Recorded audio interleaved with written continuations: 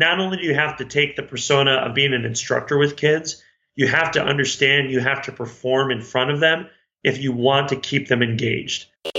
Ladies and gentlemen. Hi, everybody. Good evening. Are you ready? Keep this frequency clear. I know you're gonna dig this. I am. Okay, here we go. Check it out. You're listening to the Martial Arts Media Podcast, where you, the martial arts school owner, gets insider tips and secrets from leading experts to help you build a more profitable martial arts business. Now, here's your host, the founder of martialartsmedia.com, Y'all know the name. George Faree.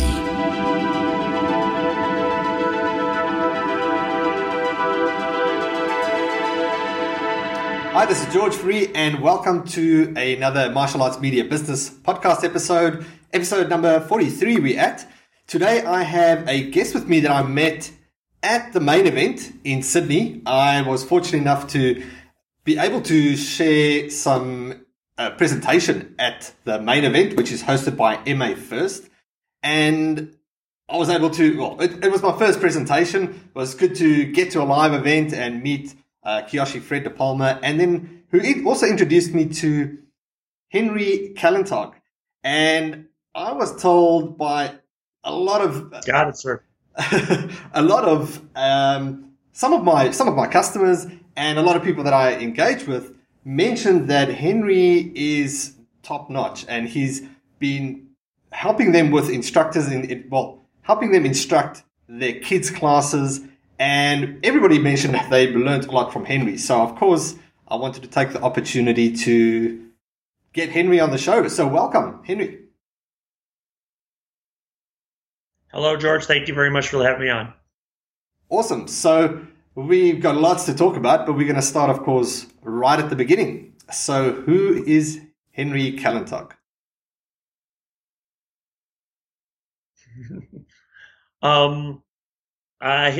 My martial arts background, well, actually, let's go into a personal background. I'm Filipino. You wouldn't know that because I'm over 6 feet tall. And so if you're familiar with any Filipinos, obviously that's extremely tall. I was the tallest kid in the village. That's what we always make the joke with. But I am the first generation of my family that was born in the United States. So my parents, of course, immigrated from the Philippines, Cavite, if you're familiar where that little fisherman village is. Migrated here, and I was born here, and pretty much we brought the rest of the family over. Did martial arts off and on when I was a younger child. Tried to do eskrima and kali younger because of a friend of my father knew how to do it, and so we tried to train it in the backyard. Had a really bad experience with it, just because it was a very old school instructor. And my first class was putting my hand on the table while he was hitting my hand with a rattan stick. So at the age of like 8 years old, I didn't find that very entertaining. So I didn't want to come back. Dabbled in like a Taekwondo class. I don't even remember. I just remember getting the pajamas. I did a Taekwondo class like at the YMCA. I didn't like that either because I thought it was boring. We sat around too much and didn't do anything. It wasn't until I was raised in Reno, Nevada, if you know where that is. And due to a job transfer, my mom moved out to Arizona. We lived in Chandler, Arizona, which is a couple of miles from where I'm a direct student of Kyoshi Fred DePalma. I've been a student of his for 20 plus years, and that's where we found his school in 1994. And so it pretty much started from there. And the biggest draw for me was that classes were fun. That it wasn't just my first two experiences, my hand was getting beat by a stick.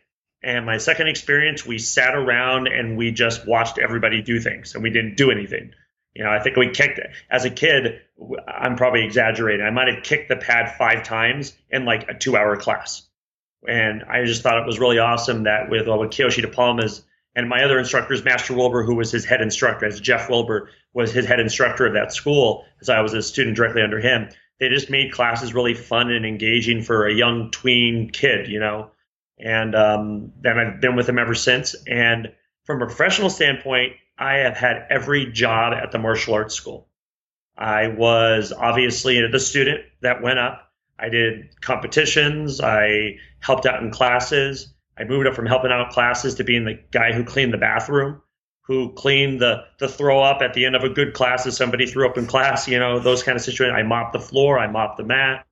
I did every job. I eventually got moved up to just like an assistant role. And then a job opened up at our school for program director, which is kind of ironic because we don't even have program directors at any of our schools anymore. But it opened up. And so at like purple belt, I started being the program director of a school with over 300 active students.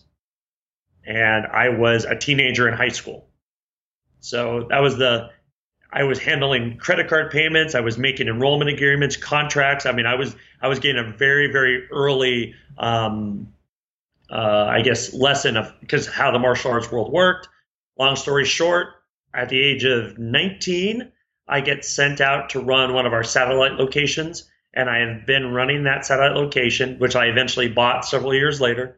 And I've been doing that since March of 1999.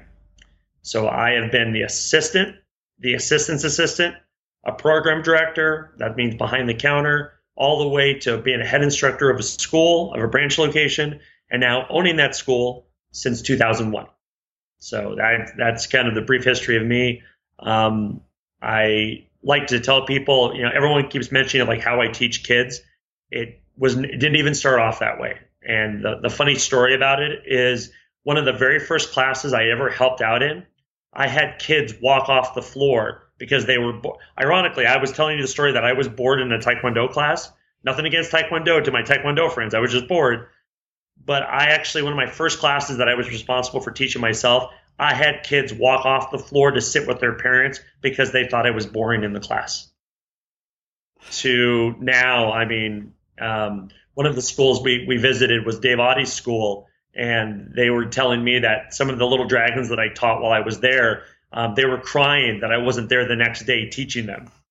And so it's kind of it's funny. It's a balancing act, and we'll kind of delve into what we do with the company that I'm a part of, Martial Arts First, and the different instructor colleges and instructor workshops that we do with communications. But we'll delve into that more. But that's the background of me. Awesome. Me. So I want to go back one step because it is a big thing for you to be first generation born in a foreign country. Yes. How do you feel, and just knowing, obviously you teach a lot of kids and you in the American environment, how do you feel it's been different for you to grow up in a country where all your parents are from, well, you as well are from the Philippines, but Yes. Yeah. Well, it's you know what? I have to honestly, there is there was a language barrier growing up, not with me, but with especially my mother. My mother, obviously, English was her second language. And this is actually a parallel that I brought up with my wife when we had a conversation today about patience. And I brought this parallel that one reason why I ended up being such a patient person, which eventually moved on to being patient with kids, was because I saw people treat my mom terribly because English was her second language. Now, not all Americans are like that, so don't get the wrong idea. But oftentimes if people meet someone who does have that language barrier, they already pass judgment on them right away. So like a good example, we'd be going to the store and my mom would struggle trying to communicate to, let's say, the cashier about something. And sometimes the cashier, let's be honest, the cashier could be this, young kid who's just frustrated that he's at work that day. And so he's just rolling at his eyes because he just can't communicate. And then I come along speaking exactly like this, that has taken speech classes, that's done presentation skills from junior high all the way to where I am now. And I speak clearly, and it completely surprises people. And so I think one of the first things is from being the first generation born, I got to learn patience right away because I had to be just watching people being impatient with my mom and with my brother who also had challenges as well. I learned to be patient, and it also made me understand that you can't judge people right off the bat. You have to look at them as this blank slate that's always something that can surprise you. And that goes when teaching kids, because I find that sometimes old school instructors, especially the ones that we deal with when we do our instructor workshops, that always say, well, I just can't teach children. There's a certain age group that I just can't go past. I find the reason why they do that is because they already judge that kids are that way, instead of realizing that kids are this kind of open tapestry that you can keep adding upon. That kid might be emotional at the age of 7, but they're going to be incredibly resilient by the age of of 17. You know, don't pass judgment and say, well, that kid's always that way. And so I guess being first generation born, kind of answering your question a long way, kind of helped set my path in that direction, which I try to communicate a lot of times when we do our workshops. Fantastic. That's all right. So it's easy for you because you've lived through this and you experienced that. Now, when you do workshops and you have to actually teach instructors, okay, it's not your teaching, but it's actually, I wouldn't say character, but it could be character in a way because you're just not patient and you can't deal with that. How do you go about actually teaching instructors that deeper level of understanding how to work with kids? Well, it's fun because in our last workshops that we were doing throughout Australia, one of the things that we covered were the fact there's three general communication styles that we talk about, and three general ways that people learn: visual, verbal, and we call kinesthetic, which is basically hands-on. That's just like the big word that people use for it. So you have visual, verbal, and kinesthetic. And one of the first things that I go over in a lot of our instructor things is I ask the instructors, what type of learner would you characterize yourself? And let's kind of go further. So a visual learner is someone, for instance, kind of self-explanatory. You have to watch it. You have to see it. A visual learner might be the kind of person who will say, hey, let me see you do it first before I do it. So they have to sit back and actually watch it and see the examples, and whether it's teaching a kata or a form, or it could be something as simple as the way you're supposed to fix something on your computer. They want to sit back and watch you physically do it. A verbal learner is someone who needs explanation of why. Well, why am I doing this? What's the purpose for me doing this? Explain to me the big reason for this. I make the joke that my wife is a verbal learner because before we can act on anything, we have to have like a 15-minute discussion of why. And I'm more of a visual and kinesthetic person. I just see it and want to do it, but she wants the full explanation. So verbal learners are people who need to know the reasons. And kinesthetic, they just want to put their hands in it. They just want to get doing. They'll learn better by actually moving. And so one of the first things we cover when we do instructor workshops is we ask the instructors to self-evaluate. What kind of learner are you? After I just described what learning types are, what are you? Are you more visual? Are you more verbal? Are you more kinesthetic? What is your primary learning style? Now, you always learn in all three ways, but you tend to push and feel more comfortable towards one direction. Once the instructors in the workshop kind of recognize exactly what type of learner they are, then I usually throw them a bomb and say, that's the reason why all your students are that type of learner, because that's the only one you know to tailor to. So if you're a visual learner, you teach visually. You teach by doing examples, but you don't necessarily explain why you're doing it. You just show them, this is why I'm doing this. I'm doing this move, and let's just follow what I'm doing. So you tend to attract more visual learners because you go towards that. Whereas it's the opposite. If you're verbal, you have the why people and so on and so forth. And the big challenge that we make instructors understand is that if, for instance, which you get a lot of instructors who are very visual, we'll tell them, fantastic, you're visual. Keep doing that. But how can you improve your verbal communication, and how can you perform or get better at your hands-on communication? That's always a fun thing to say. It's easier to do because it's kinesthetic, it's hands-on. But how can you get better? Because when you teach something, you want to hit all three evenly, always, and consistently. Even, always, and consistently. So like an example that we'll do in a workshop is, my base style is American Kempo. So I'll just teach a technique we call 5 swords, which is, you're blocking a roundhouse punch or a haymaker, and we just kind of go through the movements of that. And I, through that example, will show the whole instructor workshop through the breakdown of the technique. So now they're learning something kind of fun to do. The instructors are having fun because they're learning something new that's maybe off of their style, that's different from their style. And we're going through the technique, but then they're seeing how I'm visually demonstrating it. So I'm in front of the class doing it while they're following me. I'm verbally explaining it, saying we have our body shoulder width. We have our hand going towards the neck because the neck is open and the line of sight is easier from striking from here to there. So I'm explaining why I'm doing every certain move. At the same time, I might be having them doing it on a partner at the same time I'm explaining it. and visually doing it in front of them. If that kind of makes sense. And I know you've been to the work, you kind of saw me do a little bit of work when we were at the main event. So that's in one 5-minute section, I'll demonstrate how to do all 3 teaching styles, all 3 communication styles, and get it in a way where I hit every learning style evenly and everybody gets the point within less than 5 minutes. Whereas a lot of instructors, if they're primarily visual, they'll lose their verbal people right away.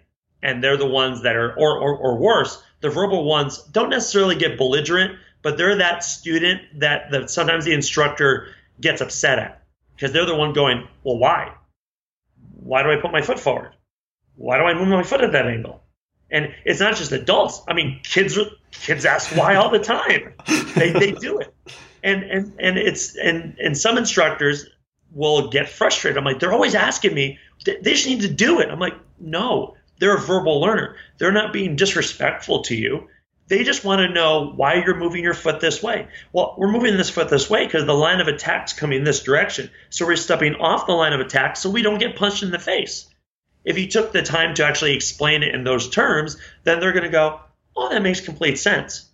But it's really trying to hit all 3 even. And we'll do that, and we'll spend an hour role-playing, working each and every learning style individually, and then teaching the whole team and staff how to integrate all 3. So by the end of the session, I don't want to say we perform miracles, but we get them to think outside the box. And the biggest reports I get from every workshop that we do is that a week later, 2 weeks later, not everybody's super jazzed about it, but they see the differences in class. And more importantly, it isn't the owner that sees the difference.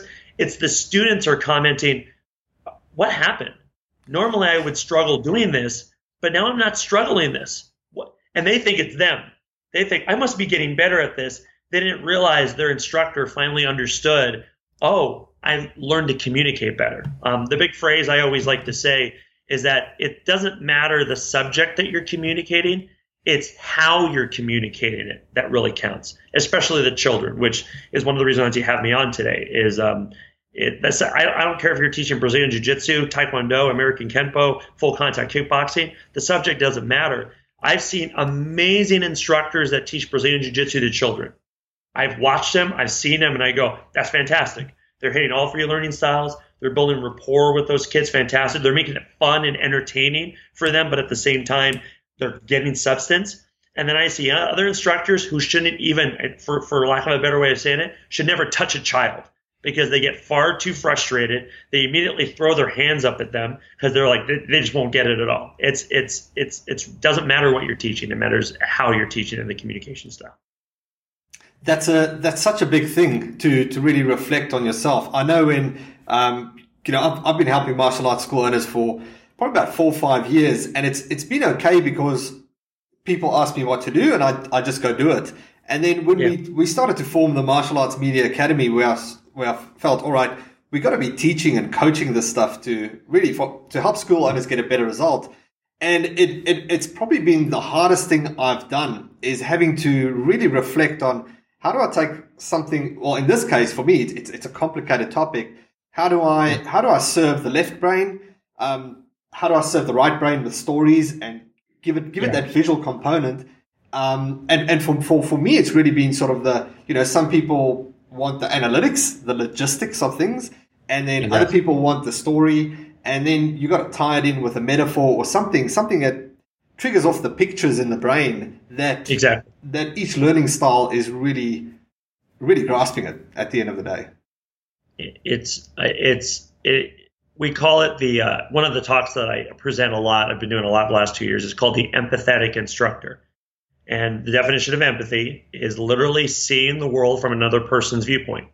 That's very difficult. As much as you want to say, oh, I get it, you never will. I bring my wife as an example.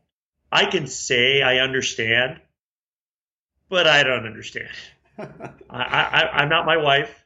I haven't lived her life, but how much closer can I get to really understanding? Can I really let the guard down in kind of a figurative way and say, how do they see it? So like when going kind of to what we're here for about teaching kids, what does a 5-year-old see?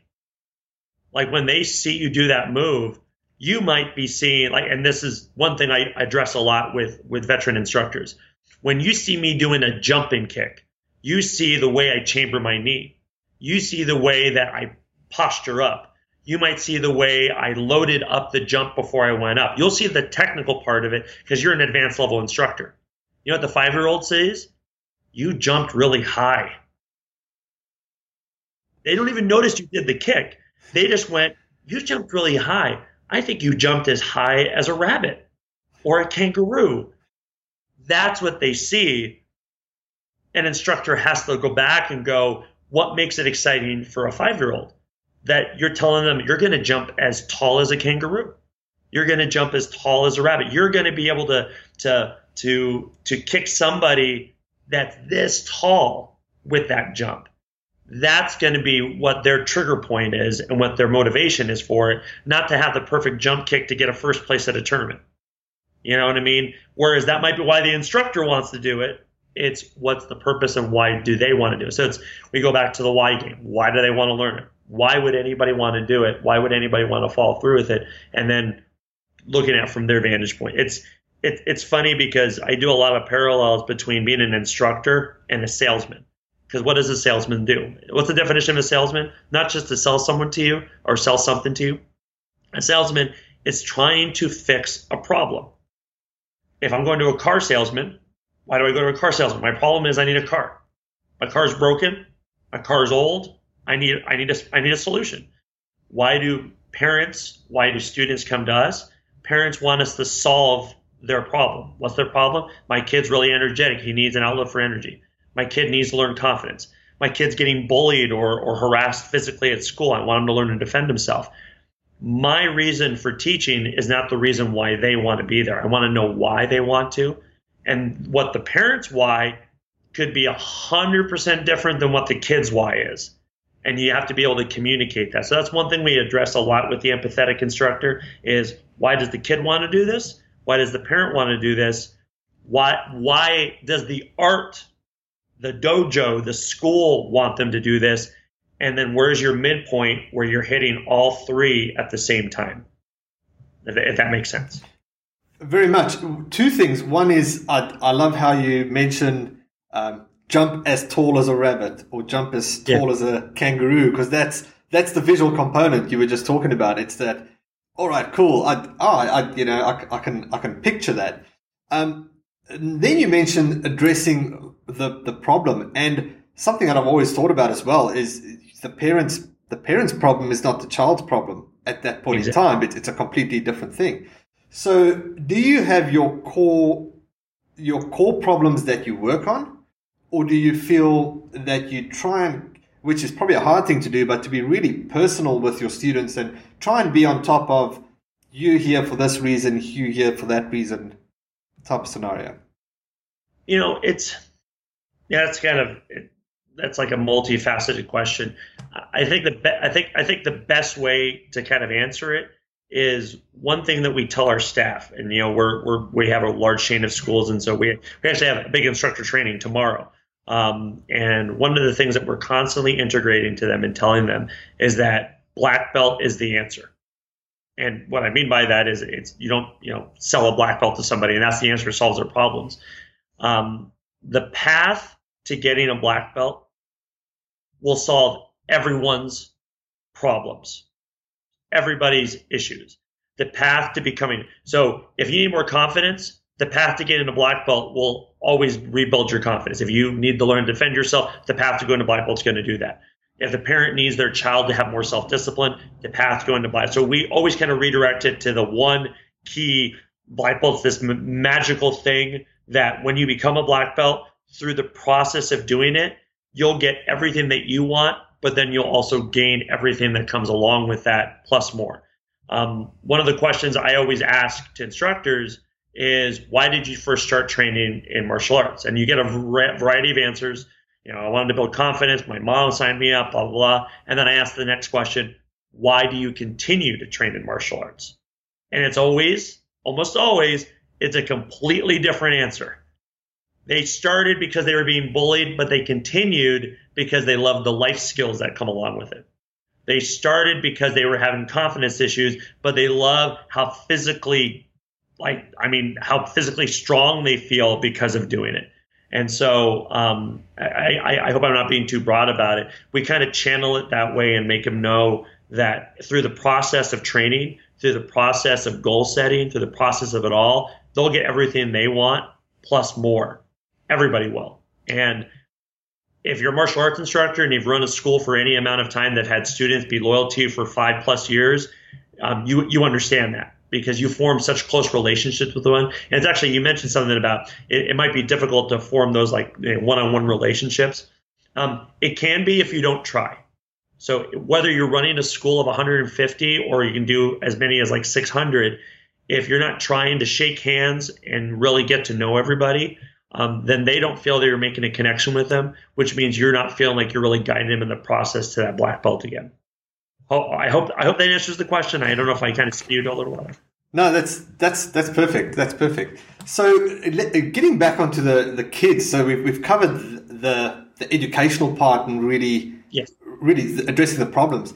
Where do you bring the fun part? And I should mention that a few instructors mentioned that your energy is, although it's contagious, it's almost like, oh no, why can I not be like that? Why can I not have your energy? So I can gather how you bring a lot of energy to the class, which will be fun for the kids. But again, how would you transfer that message over to the instructors? How do you focus on making the classes fun for kids?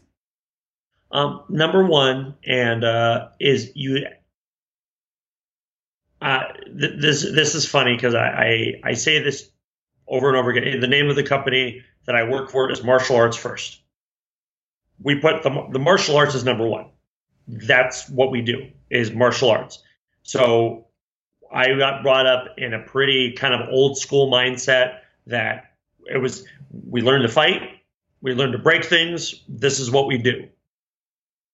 In the process of that, I have an instructor with Fred DePalma and Jeff Wilbur. They make jokes constantly while we're doing class. They're having fun with us. They're praising us, but then at the same time, they'll make those offhanded jokes. And that's what you have to learn from a kid's perspective. Energy is, and actually, let me kind of segue this a little bit. Before I teach, I'm a business owner, so I'll do all my business stuff in the morning and early afternoon. But before I teach, no matter what, I usually take at least 30 minutes to an hour of me time before I have to teach that day. So if I have a private class at 3:30, I'll leave this, even though I might have been at the school all day, at 2:30, I get in my truck and I drive. Even if it's going down to the local store to get a water, or if it's just me taking a drive, because where my school is located, we're in the middle of a beautiful, beautiful mountains. So there's beautiful hilltops, and I can just go through the neighborhoods and just kind of take everything in. I play some upbeat music, and I just completely shift my mindset that I have to be a performer that day. And that's where it comes in, because if you think about it, especially from a kid's perspective, one huge part of engagement is that you have to keep the kids entertained. Think about the programming that kids watch, from the movies, from the television programs, to even like a YouTube video they're watching. Why are they watching it? My own kids, right before bedtime, my son says, I kind of finished watching this YouTube video, because they're really into video games and gaming and stuff like that. And they're watching it, and he has his earbuds in. I'm letting him finish it. And all of a sudden, he just starts laughing hysterically, because whoever YouTuber he's watching made some kind of joke. And my kids aren't exactly their humor isn't on the high level. He might have made some joke about the way the guy smelled that it was in the video game, and my kids just started laughing. But my kids want to keep watching it because they're trying to see, not only do they see the content of what he's doing, but they're entertained by how he's presenting it and the jokes that he's making. And so that's a huge part of taking that hour before you have to go and teach, getting yourself pumped up and ready to be a performer. I will make a preface. I was in drama almost my entire adolescent life, all the way up into adulthood. So I did theater productions. I was in musical theater. And I think that all of that really helped. And I was in speech, and I did debate skills in high school.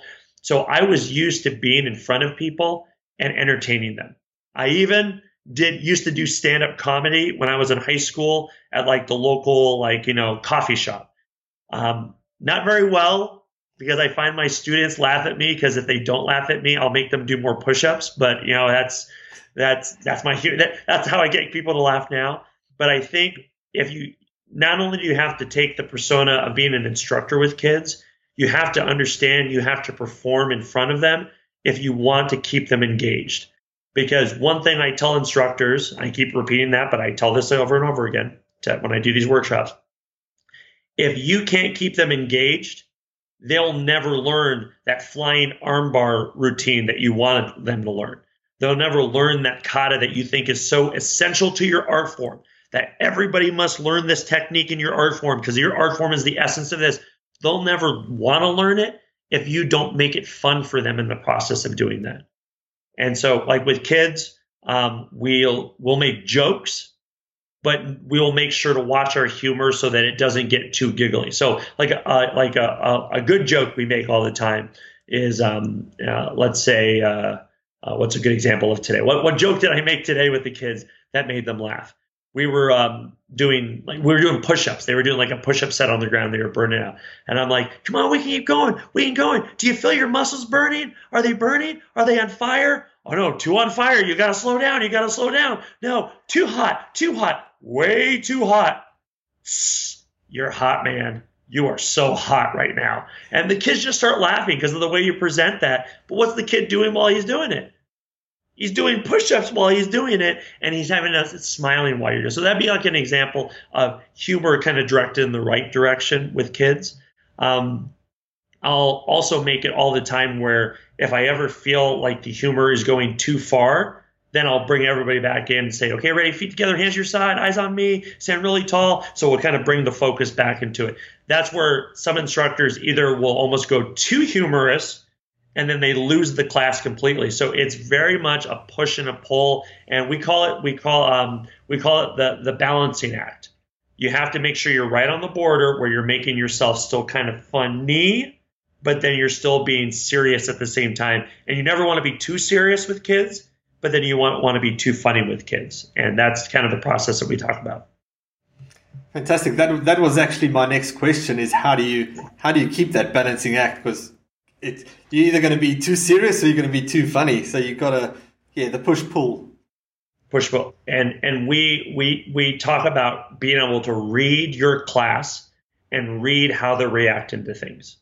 So like a good example is one of my instructors today was teaching the kids beginner class. It was a small beginner class today. I think there was like only 7 or 8 kids in it today.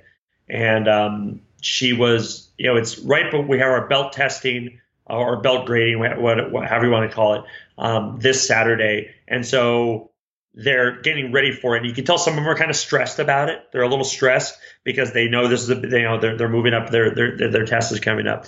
And so Sensei Chester, who's my instructor, started making a joke with them like, "What? We're moving like snails. Let's all move like a snail." And then at one point, everybody's moving really slow and getting into it. Then at one point, one of the kids, and he is our kid that does this. So we all have a kid that does this. He just takes it way far. And when we say move slow, we're talking about we're making everybody, go slow motion move. He's standing there completely still. And of course, Sensei asks him, we're supposed to be moving. I am moving. I'm just moving so slow you can't see me. And then you see that. And the other kids pick up on it, and they kind of start doing, I'm going to do the same because that's what kids do. When one 5-year-old falls, what do the rest of the 5-year-olds do? They all start falling because they think it's funny. So Sensei did the best thing and said, okay, wait, let's all move as slow as possible for 5 more seconds. Okay, great. Now let's be normal and go back to it. So it's about giving that inch to them for a little bit, but then learning to redirect it and go, okay, now let's be normal black belts in the making right now and not be as goofy. And so it's read the class, but also kind of see here's a way, seeing the signposts that you go, if I let them have 1 more inch of this, I know it's going to be a little too far. And that's one of those general things that if you teach long enough, and typically instructors will know what I'm talking about when it does go wrong. So they'll tell me, yeah, I had this one class where I couldn't get them to, I mean, they were too goofy. They started playing around too much and I couldn't get them in. Usually I can talk to an instructor about the individual situation. And my first question is, well, where do you think it went wrong?